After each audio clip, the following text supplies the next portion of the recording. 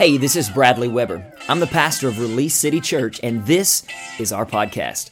I'm super excited that you tuned in, and I really hope today's message encourages you, gives you a sense of hope, and inspires you to pursue all that God has created you to be. Now, let's jump right into today's message. Good morning, church fam.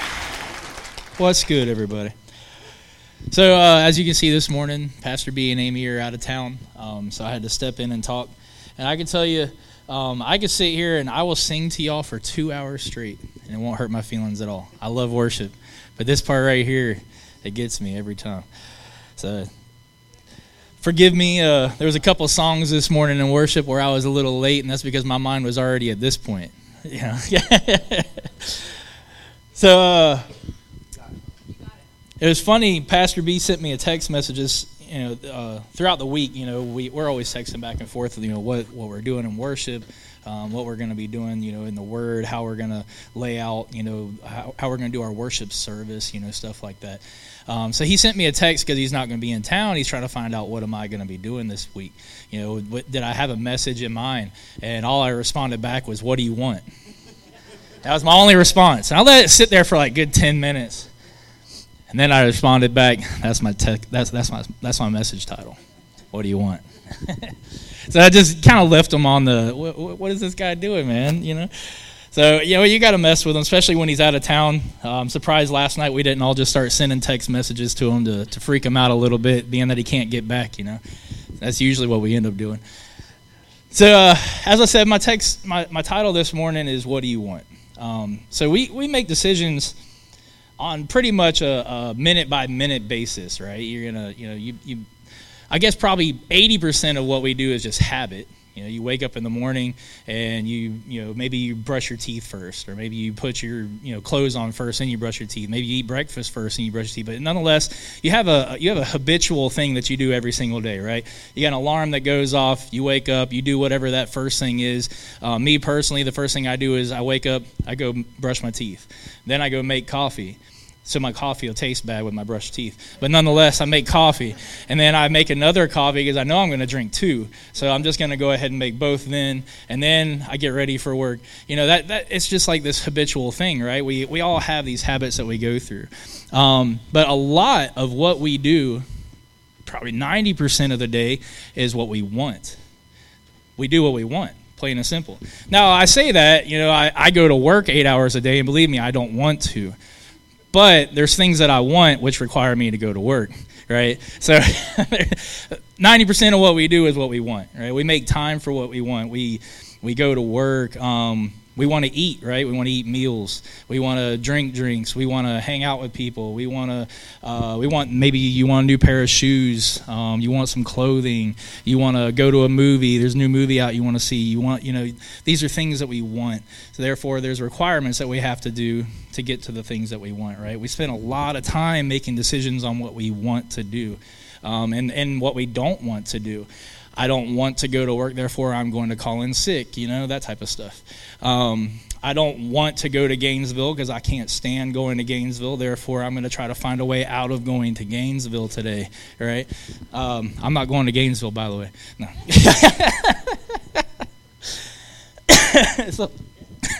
So anyway, we spend a great deal of time, one, trying to figure out what we want, two, figuring out how we can get to what we want, right?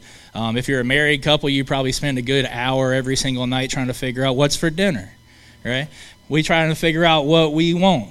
The women are always undecisive. I don't care. Throw something at me. What?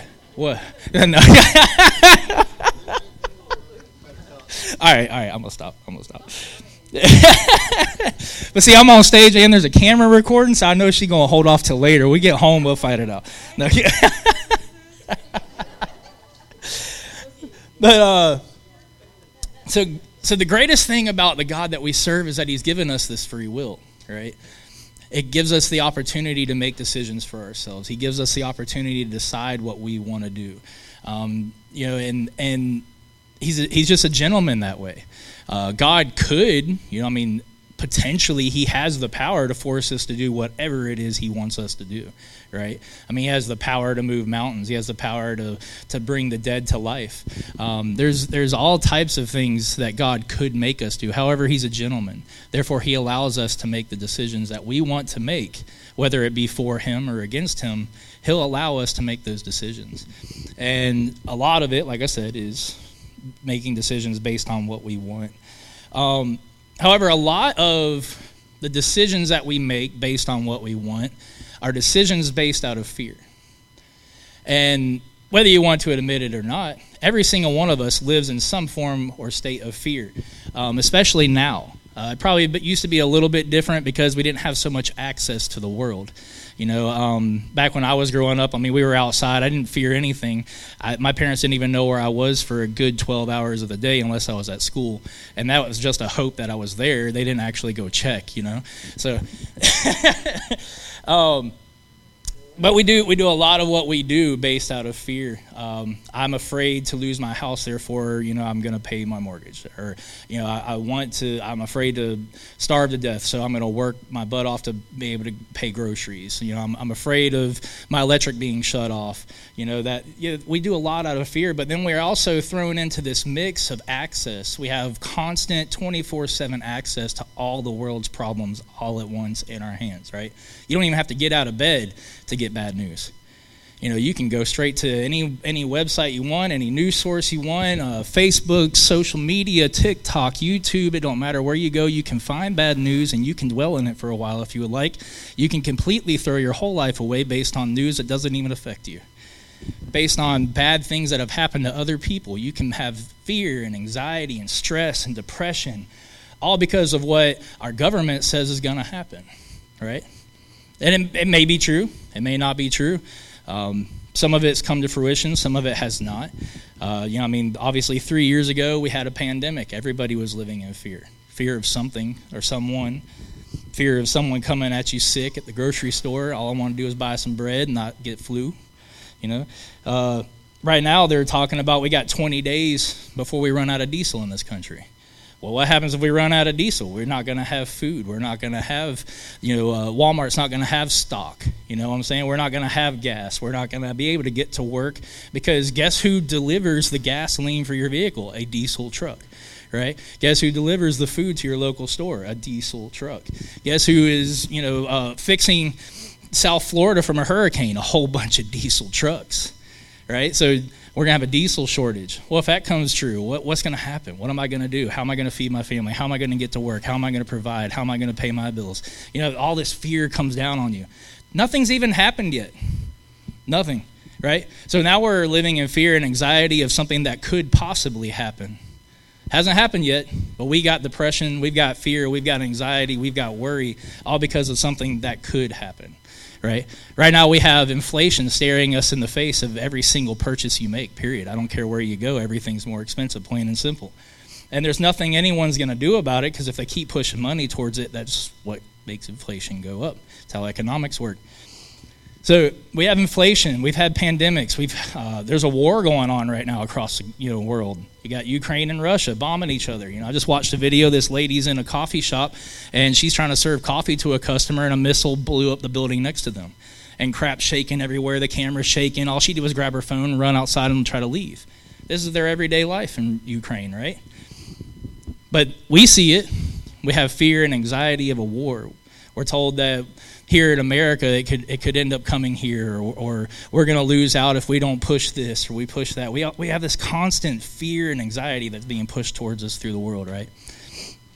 Well, 2 Timothy 1:7 says, God gave us a spirit, not of fear, but of power and of love and of self-control.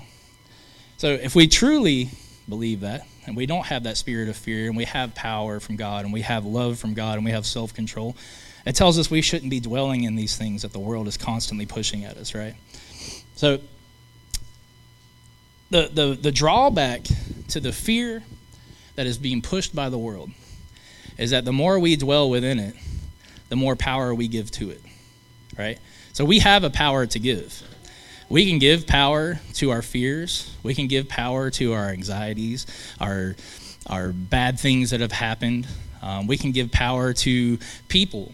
You know, we can let people make decisions for us that aren't in our best interest. We can let people make decisions for other people. We have a power to give. We can give power to God, which, you know, can control our fear, which can control our anxiety and our depression, that type of stuff. Or we can give the control to fear. So in the Bible, it talks about in Mark 6, 1-6, right? So as we give more and more power to fear and anxiety, we are moving ourselves away from God. Because God is not fear, right? So if that's the case, if we are moving ourselves further and further away from God, therefore God's will can't possibly be touching our lives because we have moved ourselves out of his proximity, right? So if I want God in my life, I have to be a part of God. Right? I have to have God in my life. I have to be following what he says and does and what he's wanting me to do in my life. However, if I'm following a worldview of fear, I have now moved myself outside the circle, the will God has for me. And if I'm moving myself outside of God's will, I'm basically nullifying the power of God. Because, as I said in the beginning, God is a gentleman. God's not going to force himself upon you. If you choose to live your life outside of God's will, he will completely and 100% allow you to do so. Now, he'll throw people in your path. He'll try to bring you back. God always wants you at his side. God will never leave you. God will never forsake you, and he will never turn his back on you. We are the ones who move ourselves away from God every single time. Okay? So there's a real good story that really portrays this in the Bible, and it's Mark 6, 1-6. And this is where, you know, Jesus has already started his ministry. Jesus has already healed people. He's already preached to people. He's literally preaching the word of God, scripture by scripture, without any teaching of scripture, which was unheard of back then, right? The only people who got to teach in the synagogues are those who devoted their lives to the word of God to be able to teach it. However, here you got this young man, 30-something years old, who's never been sitting under a rabbi learning the word of God. You know, he's never been to a seminary class. You know, he didn't do all these things that your normal rabbis would do, that your Pharisees would do, that your Sadducees would do. He had been just a carpenter, right? So in this story, Jesus goes back to his hometown. Now, I don't know if y'all know anything about your hometown, or maybe this is your hometown, but people know things about you, right? They know your past. They know how you grew up. Maybe you threw a rock through the school window. That's the thing they're going to remember about you, right? They're not going to remember, you know, the good things. Everybody always remembers, oh, he's just this, or he's just that, or he didn't come from a name, right? Well, that was Jesus. Jesus didn't come from a name. He came from a carpenter. He's just a little old carpenter kid, man. What is this guy doing, all right? So Jesus left, or Mark 6, 1-6, starting in 1. Jesus left that part of the country and returned with his disciples to Nazareth, his hometown. The next Sabbath he began teaching in the synagogue, and many who heard him were amazed. They asked, where did he get all this wisdom and the power to perform such miracles? And I'm going to stop right there. So these people, they knew who he was, first off, right? So they already had like this predetermined thought of him, right? But nonetheless, they had heard him preach, because right here it says, where did he get all this wisdom, right? So they heard him preach the word of God. They know he knows the word of God. They actually heard it themselves. And they know that he has the power to perform such miracles. So they already heard about the miracles. They already heard about the healing. They already know there's power in this person that proclaims to be the Messiah, that is Jesus Christ, that is God in the flesh, right? They know all these things.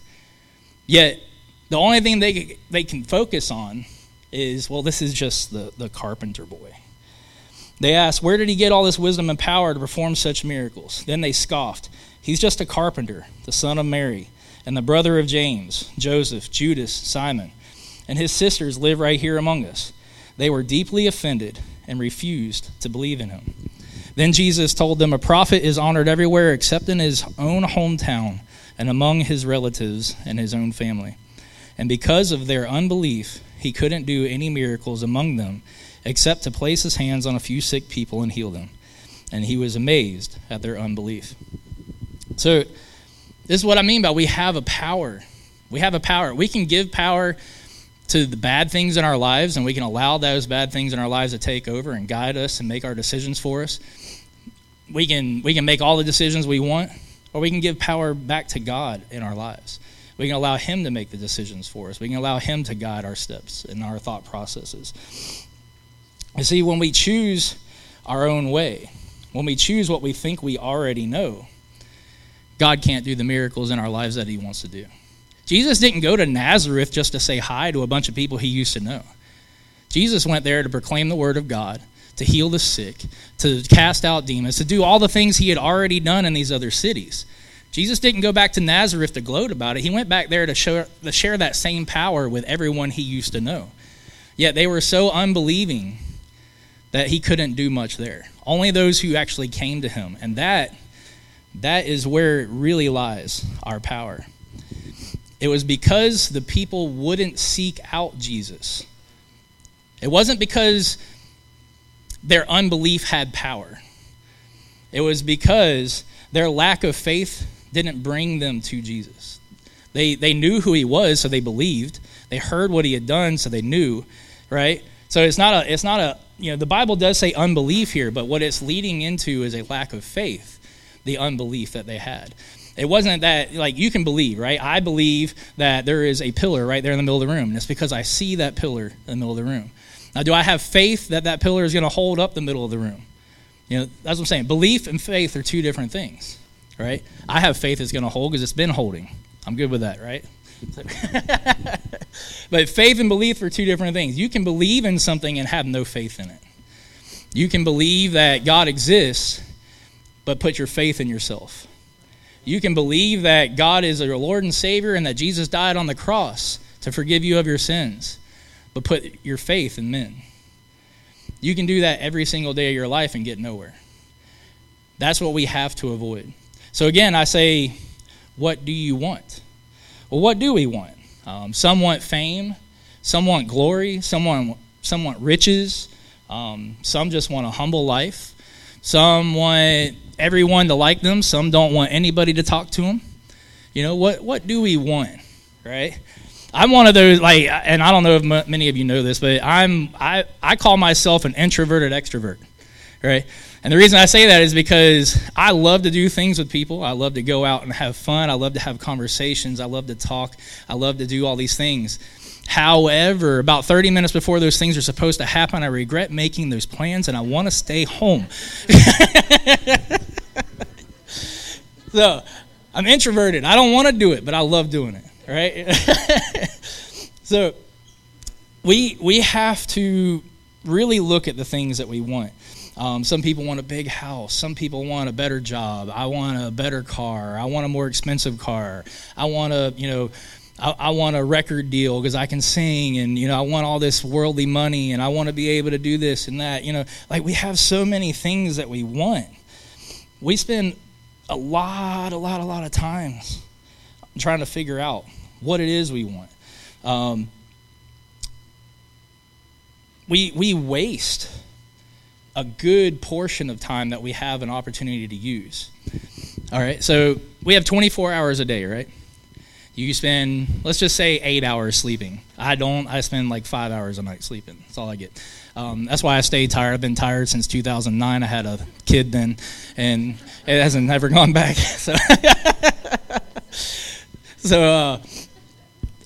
But we spend... So we got 8 hours sleeping, right? So we're down to 2/3 of the day left, right? Well, I've got work on Monday, so there's another 8 hours, right? So we're left with 1/3 of the day left. You got 8 hours, right? Well, I don't know about y'all. I mean, on my phone personally, I turn it off to where it can't track my screen time because I don't need my wife picking that thing up and seeing that.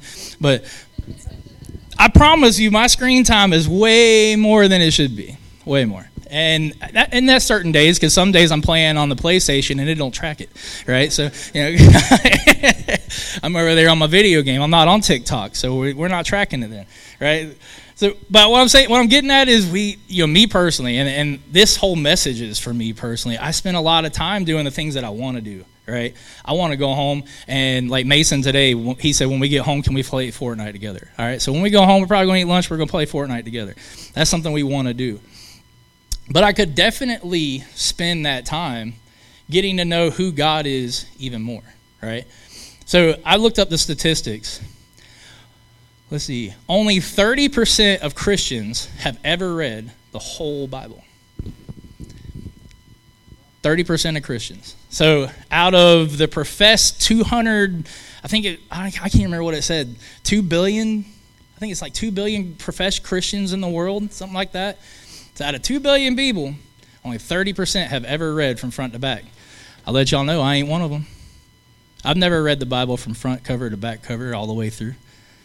Never have. There's parts of it I don't even understand. I get into numbers and that begat. I get lost and I skip forward and I'm not even going to tell the truth. I don't get the begats.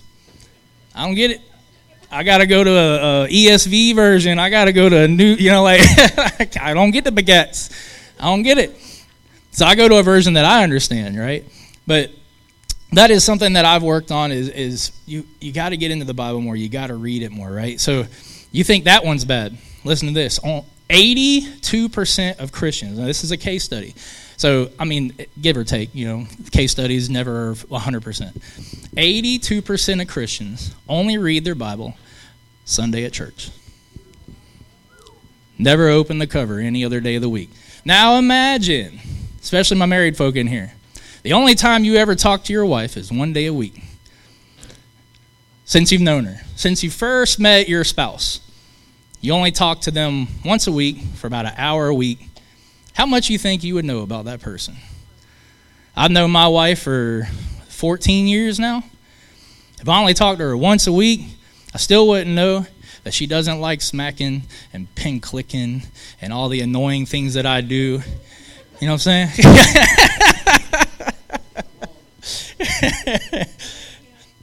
The only way you're going to get to know God is by opening up his word that tells us exactly who he is, where he is, how he is. His entire character is at your fingertips every single day of your life. And if you call me a liar, then you need to go download the Bible app because it's your fault he's not at your fingertips. There is a Bible app, and I don't know if y'all know this, but there's something like 200 different versions of the Bible just in that one app. One app. So it don't matter if you know Spanish. There's a Spanish version in there. Greek, there's a Greek version in there. German, there's a German version in there. And they're still working on it. I don't know. You speak Swahili. I promise you they're probably working on it.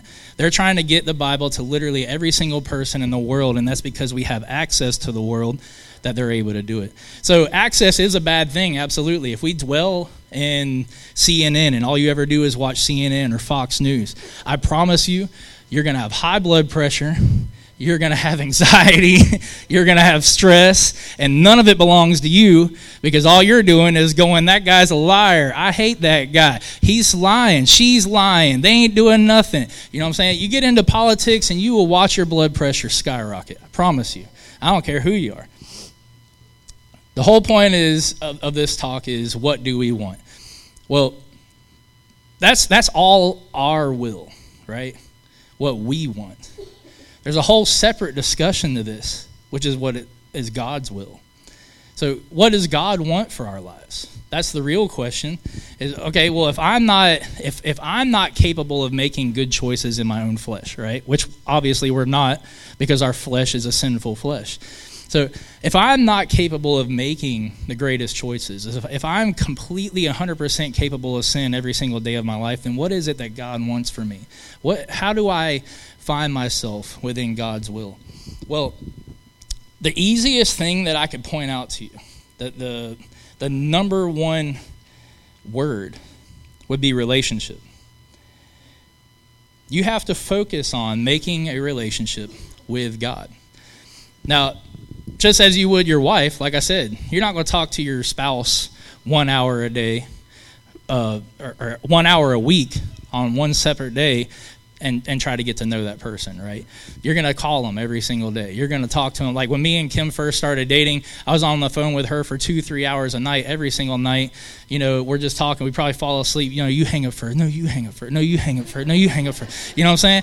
Like, so you get to know these people, right? Same thing with God.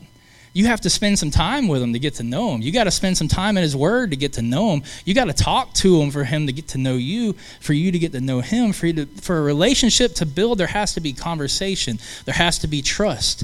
There has to be a power given over to that person, right?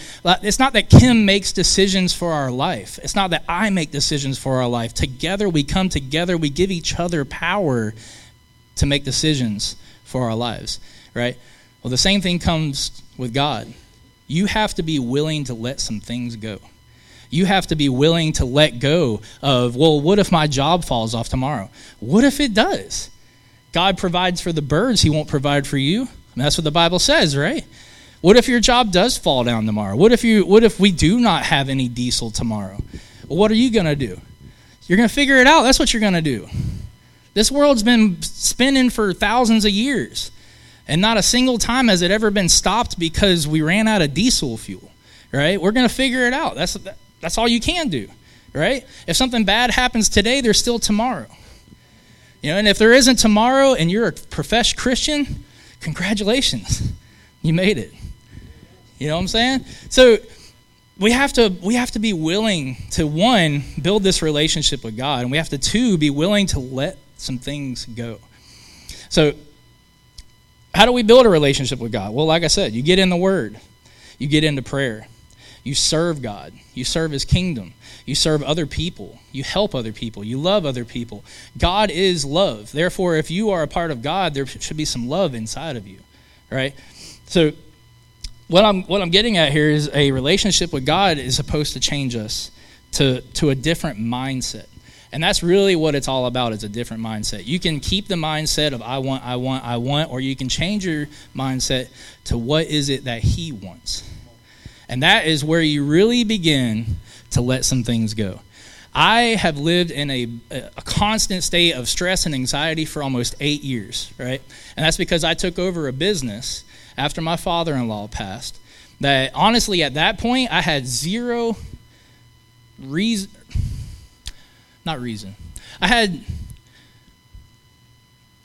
I should not have been taking over a business 8 years ago. Let me put it that way. All right? So I was not in with God. I was not a professed Christian at that point. I was doing kind of my own thing. Well, no, I think that's wrong. Actually, 6 months before that, I gave my life to God. That's when the opportunity came up. But anyway, I was young in faith. I was young in a lot of things. I wasn't making good decisions. And two, I didn't know a whole lot about running a business. Now, I was an assistant manager for Walmart, so I knew like how to schedule. I knew how to do some different things. But running an automotive business for yourself versus running a small portion of a business for some CEO is two entirely different things, right? I've never spent a single day on campus of a college as a student, okay? I spent plenty of time there doing other things, but I never spent one as a student. I've never been to college. I've never took a business class outside of high school, and really all they taught me how to do was type, which thank God I know how to type, because that's turned out really important at this point. So the point is, I took over a business, and I was straight just freaking out all the time. And I still go home stressing out about it, because it's a business where it's providing for me. It's providing for those employees that I have that are under me or that work for us. It's providing for family members who need that business to be able to pay their bills, right? So I have a good 10 souls worth of providing for through this business, and that alone is stressful. Especially when the money's not there or the work isn't there. We spent 3 days trying to figure out an electrical problem in a car, and we've gotten nowhere, and we're not making any money because we spent 3 days doing absolutely nothing, right? That happens all the time in the automotive industry. So what I'm getting at is I had no business doing this. I lost all my hair. I turned gray in other places, right? So now I keep a hat on, and I usually shave a little shorter, so you can't see quite as much gray. But it's all this is gray. It's all gray now. It's gone. Yeah. Stress and anxiety kind of took over my life.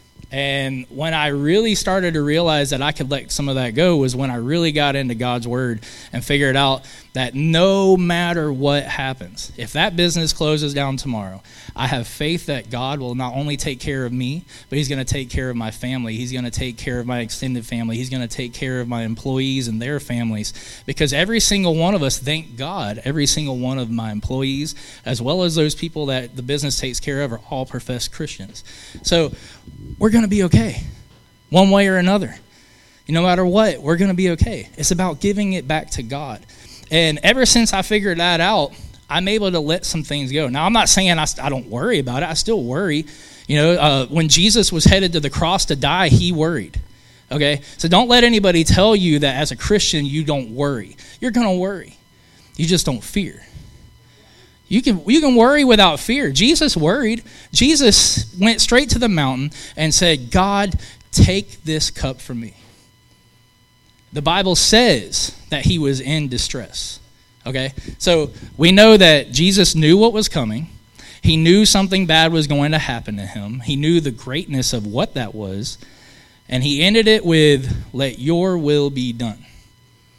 Okay? So Jesus worried. Jesus was fearful of what was to come because he knew that he was going to have to be beaten and flogged and his back skin torn off of him and put on a cross and all that. He knew all that was coming, yet did it because it was God's will. But nonetheless, he was in worry of what was to come, right? So it's a perfectly normal thing for each and every one of us to worry about what is happening. It's perfectly normal for us to worry about if we're going to have diesel or not in 20 days. But we don't live in fear of what will happen. We live with the power knowing that God will take care of us no matter what happens, plain and simple. And as long as we put the power in God's hands and take it out of fear and anxiety and the enemy wants us to dwell on, we don't have all those worries. We don't have all those troubles. God will let us have what we want when what we want is what he wants. That's how our wants work. Now, God will also let us have what we want when it doesn't equal what he wants, but he's also going to be really far away from you, and that's not a place to be. That is where your fear and then your anxiety and your depression will have a grip on you stronger than you can get away from, because you are too far from God for him to help you. As long as you stay far from God, God's not going to step in. God said he's not going to step in. Now, he may send some people in your way. He may send, Miss Janelle to call you and find out you okay. He may send Adam, hey, brother, you all right? Last week, I don't know, I didn't even notice something was off with me, but apparently there was something off with me. I had multiple people ask me, and Adam was one of them. He said, you all right, brother? Yeah, I'm good. But that's what I'm saying. So God will send people in your life to check on you. He'll make sure you're okay. And I'm not saying I'm far from God. I'm just saying even when you're trying to follow God, if something's going on in your life or whatever, maybe God just wanted me to know that Adam cared enough to ask. Maybe God just wanted me to know that there is someone that is looking out for me in one way or shape or another. I can tell you as an adult, me personally, I have a circle that's like this big. You fit like maybe one finger in it, not a whole person, right? I keep my circle short. I keep my circle small because I've been hurt in the past. That's just the way it's been. I've let people live with me. They took advantage of that. I have built transmissions for people, and they never return and never pay a single dime. Really good friends. I bring their car in. I pay employees. I do the work myself. We do all this work.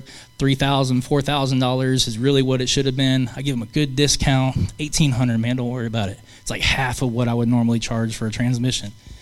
They don't even pay a single dollar. That type of stuff jilts you. It pushes you into a space where you don't really need to be as a Christian. I don't want to help anybody because all they care about is themselves. Why would I help others when all they're going to do is take advantage of me? Well, unfortunately, that's going to happen. You're a Christian. People are going to use that against you.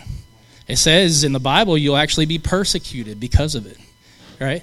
So if you're a professed Christian and you're spreading the word of God and you're doing the things that you're supposed to do, people are going to throw that in your face, plain and simple. I've had plenty of people walk in the office. They see all these signs, before you yell at somebody, pray, or there's the Isaiah poster in our office. There's all kinds of little wall hangers I got from, Hobby Lobby. You know, they got all these kind of, you know, different scriptures and stuff on stuff. You know, they walk in my office and they see that. And they're like, oh, you're a Christian. That's awesome. Until 3 days later, they get the bill and they're like, I thought you were a Christian, man. How you going to take advantage of me, man? You charge me $40 for an oil change? You kidding me? Yeah, I mean, oil is like $7 a quart. It holds 5. That's $35. Man, what do you want? You know what I'm saying? So they'll throw that against you, right? Because you're a Christian. You should just like give them everything for free. You're a Christian. You should just be handing stuff out, right? People are going to use the fact that you're a Christian against you. We can't allow that to stop us from doing good. We can't allow that to stop God from using us to do the things that he wants to do. So don't be one of the 82% on Sundays who only read their Bible that day. Don't be one of the 30% of Christians who haven't read the whole Bible, which I'll be that way for a little while because it's going to take me a little bit to read that whole Bible. But I'm going to get there. So like I said, God will let us have what we want, no matter what. But when we really start to see all the things that we need from God come to fruition, is when our wants equal what he wants. That is the whole purpose of my whole discussion today is, what do we want? Do we want what we want? Do we want fame, fortune, money, all that type of stuff? We can have it. If you grind hard enough, which right now, I mean, you don't even have to grind. Just get a camera and a microphone and a computer and go stream for a little while. And they say you'll make millions. Everybody's doing it, right? You know, you don't have to grind. You just get your millions of dollars off of YouTube or TikTok. You just stream for a little while. You'll make your money. It takes a lot of work, right? Everything takes a lot of work, especially if you want to become successful at it. It takes a lot of work, a lot of sacrifice. But, you know, you can sacrifice all the time in the world and you can become as rich as you want. But I can promise you, 9 times out of 10, when you see a celebrity that passed away, right, it's well, I won't say 9 times, but probably 50% of the time it's a suicide attempt, right? Why are rich people committing suicide? They got money, they got fame, they got fortune, they got happiness, right? They got happiness. They're living the dream. The reason they're committing suicide is because they don't have hope. They don't have grace and forgiveness. They don't have this spirit living inside of them that can pull them away from the darkness that they're living in, the stress and anxiety or whatever it be, right? You can have all the fame and money in the world. Without God, you have nothing. Without love, you have nothing. The Bible literally says you can do whatever you want. Without love, you have nothing. God is love. So without God, you are nothing. You're a clanging cymbal. You're out there making a whole lot of noise and nobody wants to hear it because they're on the same level. They're doing the same thing. They're doing what they want. They're making their own money. They're making their own way, and they don't need God either until you find out in the end. So the last thing I want to share with you in closing is the last thing that, well, not the last thing he told us, but one of the last things that Jesus told us. It's in Mark 12:30 through 32. Which I'm pretty close because I'm still in Mark 6, I think. Yeah, Mark 12:30 through 32. It says, "And you must love the Lord your God with all your heart and all your soul and all your might and all your strength." This is Jesus replying to his disciples. His disciples literally asked, well, what do we do? This is what he said. The most important commandment is this. Listen, O Israel, the Lord our God is the one and only Lord. And you must love the Lord your God with all your heart, all your soul, all your mind, and all your strength. The second is equally important. Love your neighbor as yourself. No other commandment is greater than these. So you can do all the things that you want to do. God will let you do it. You can do all the things that your heart desires. You can push forward. You can grind it out. You can live the dream. You can make the hustle happen. All right? But if you're not loving other people, if you're not loving those around you, if you're not loving those you come in contact with, if you're not loving on those you work with, if you're not loving on the people in your life to show them God's power, to show them God's grace and forgiveness and love, you're not even following one of the first commandments. You're not following God because you're not loving. If you're not loving, you're not a part of God. It says it.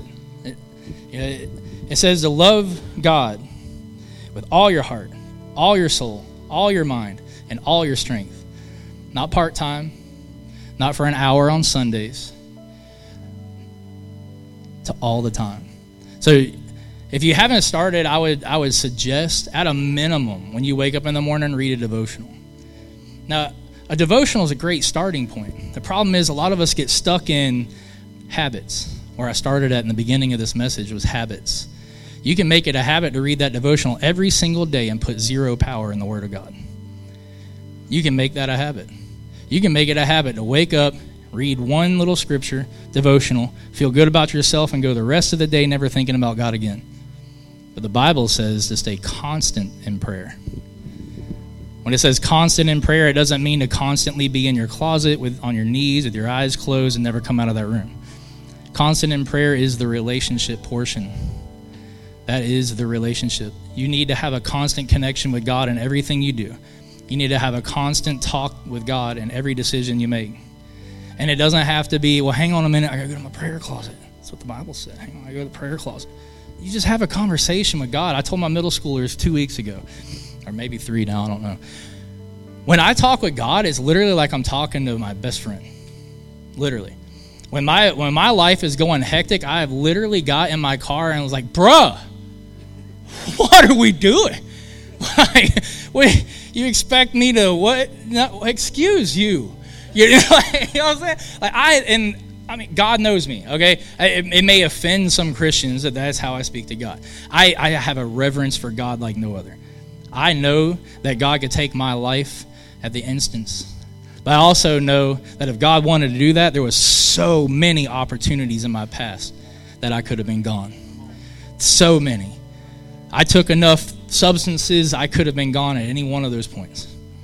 If God wanted me to be gone, he would have done it then. I'm still here. I'm up here talking to each and every one of you as a reformed sinner. But believe me, I still mess up. I mess up every day. But that's why I can talk to God that way, because he knows. He knows I'm going to mess up. He knows that I'm going to slip a wrench and there is going to a word fly out of my mouth that y'all shouldn't hear in here. Because, man, these busted knuckles hurt. And sometimes those words just fly out, man. A little blood comes with it. See, look, busted. God knows. But I also ask him forgiveness. I ask him to change my mouth. I ask him to change my mind. I ask him to change me in a way that when I bust a knuckle, that thought don't even come into mind. Right? The Bible says, count it all joy. Which, you know, I've heard plenty of jokes around that. But nonetheless, that's really how we should live our lives. We wake up in the morning, man, we got an opportunity. We get to go to work today. We get to work around people. I get to talk to a customer who's going to be ungrateful. I get to maybe share a little love with that person. Maybe it'll change their ungratefulness. Maybe it'll change their perception. And maybe not. Maybe they'll leave just as hateful as they came in, but nonetheless, they will have seen my smile in spite of it, because I'm going to give it to them. I'm going to give them a little bit of Jesus in everything I do. And that may make them angry. Sometimes it does. I've been called out because of my Christianity on that whole basis that, you know, that I'm sharing with them and they don't want it to be shared. I'm forcing it upon them, right? Well, we're forced to do many things that we don't want to do. We're forced to hear a lot of things we don't want to hear, aren't we? Get over it. Love Jesus. Y'all have a great day. Well, thanks again for tuning in. To hear more messages like this one, make sure to subscribe and check out our podcast channel for past episodes. And if you like what you're hearing, consider rating it and even sharing it with your friends. For more content from Release City, or just to stay connected with us, be sure to check us out on all of our social media platforms at Release City Church or through our website at releasecitychurch.org. We love you, and until next time, the best is yet to come.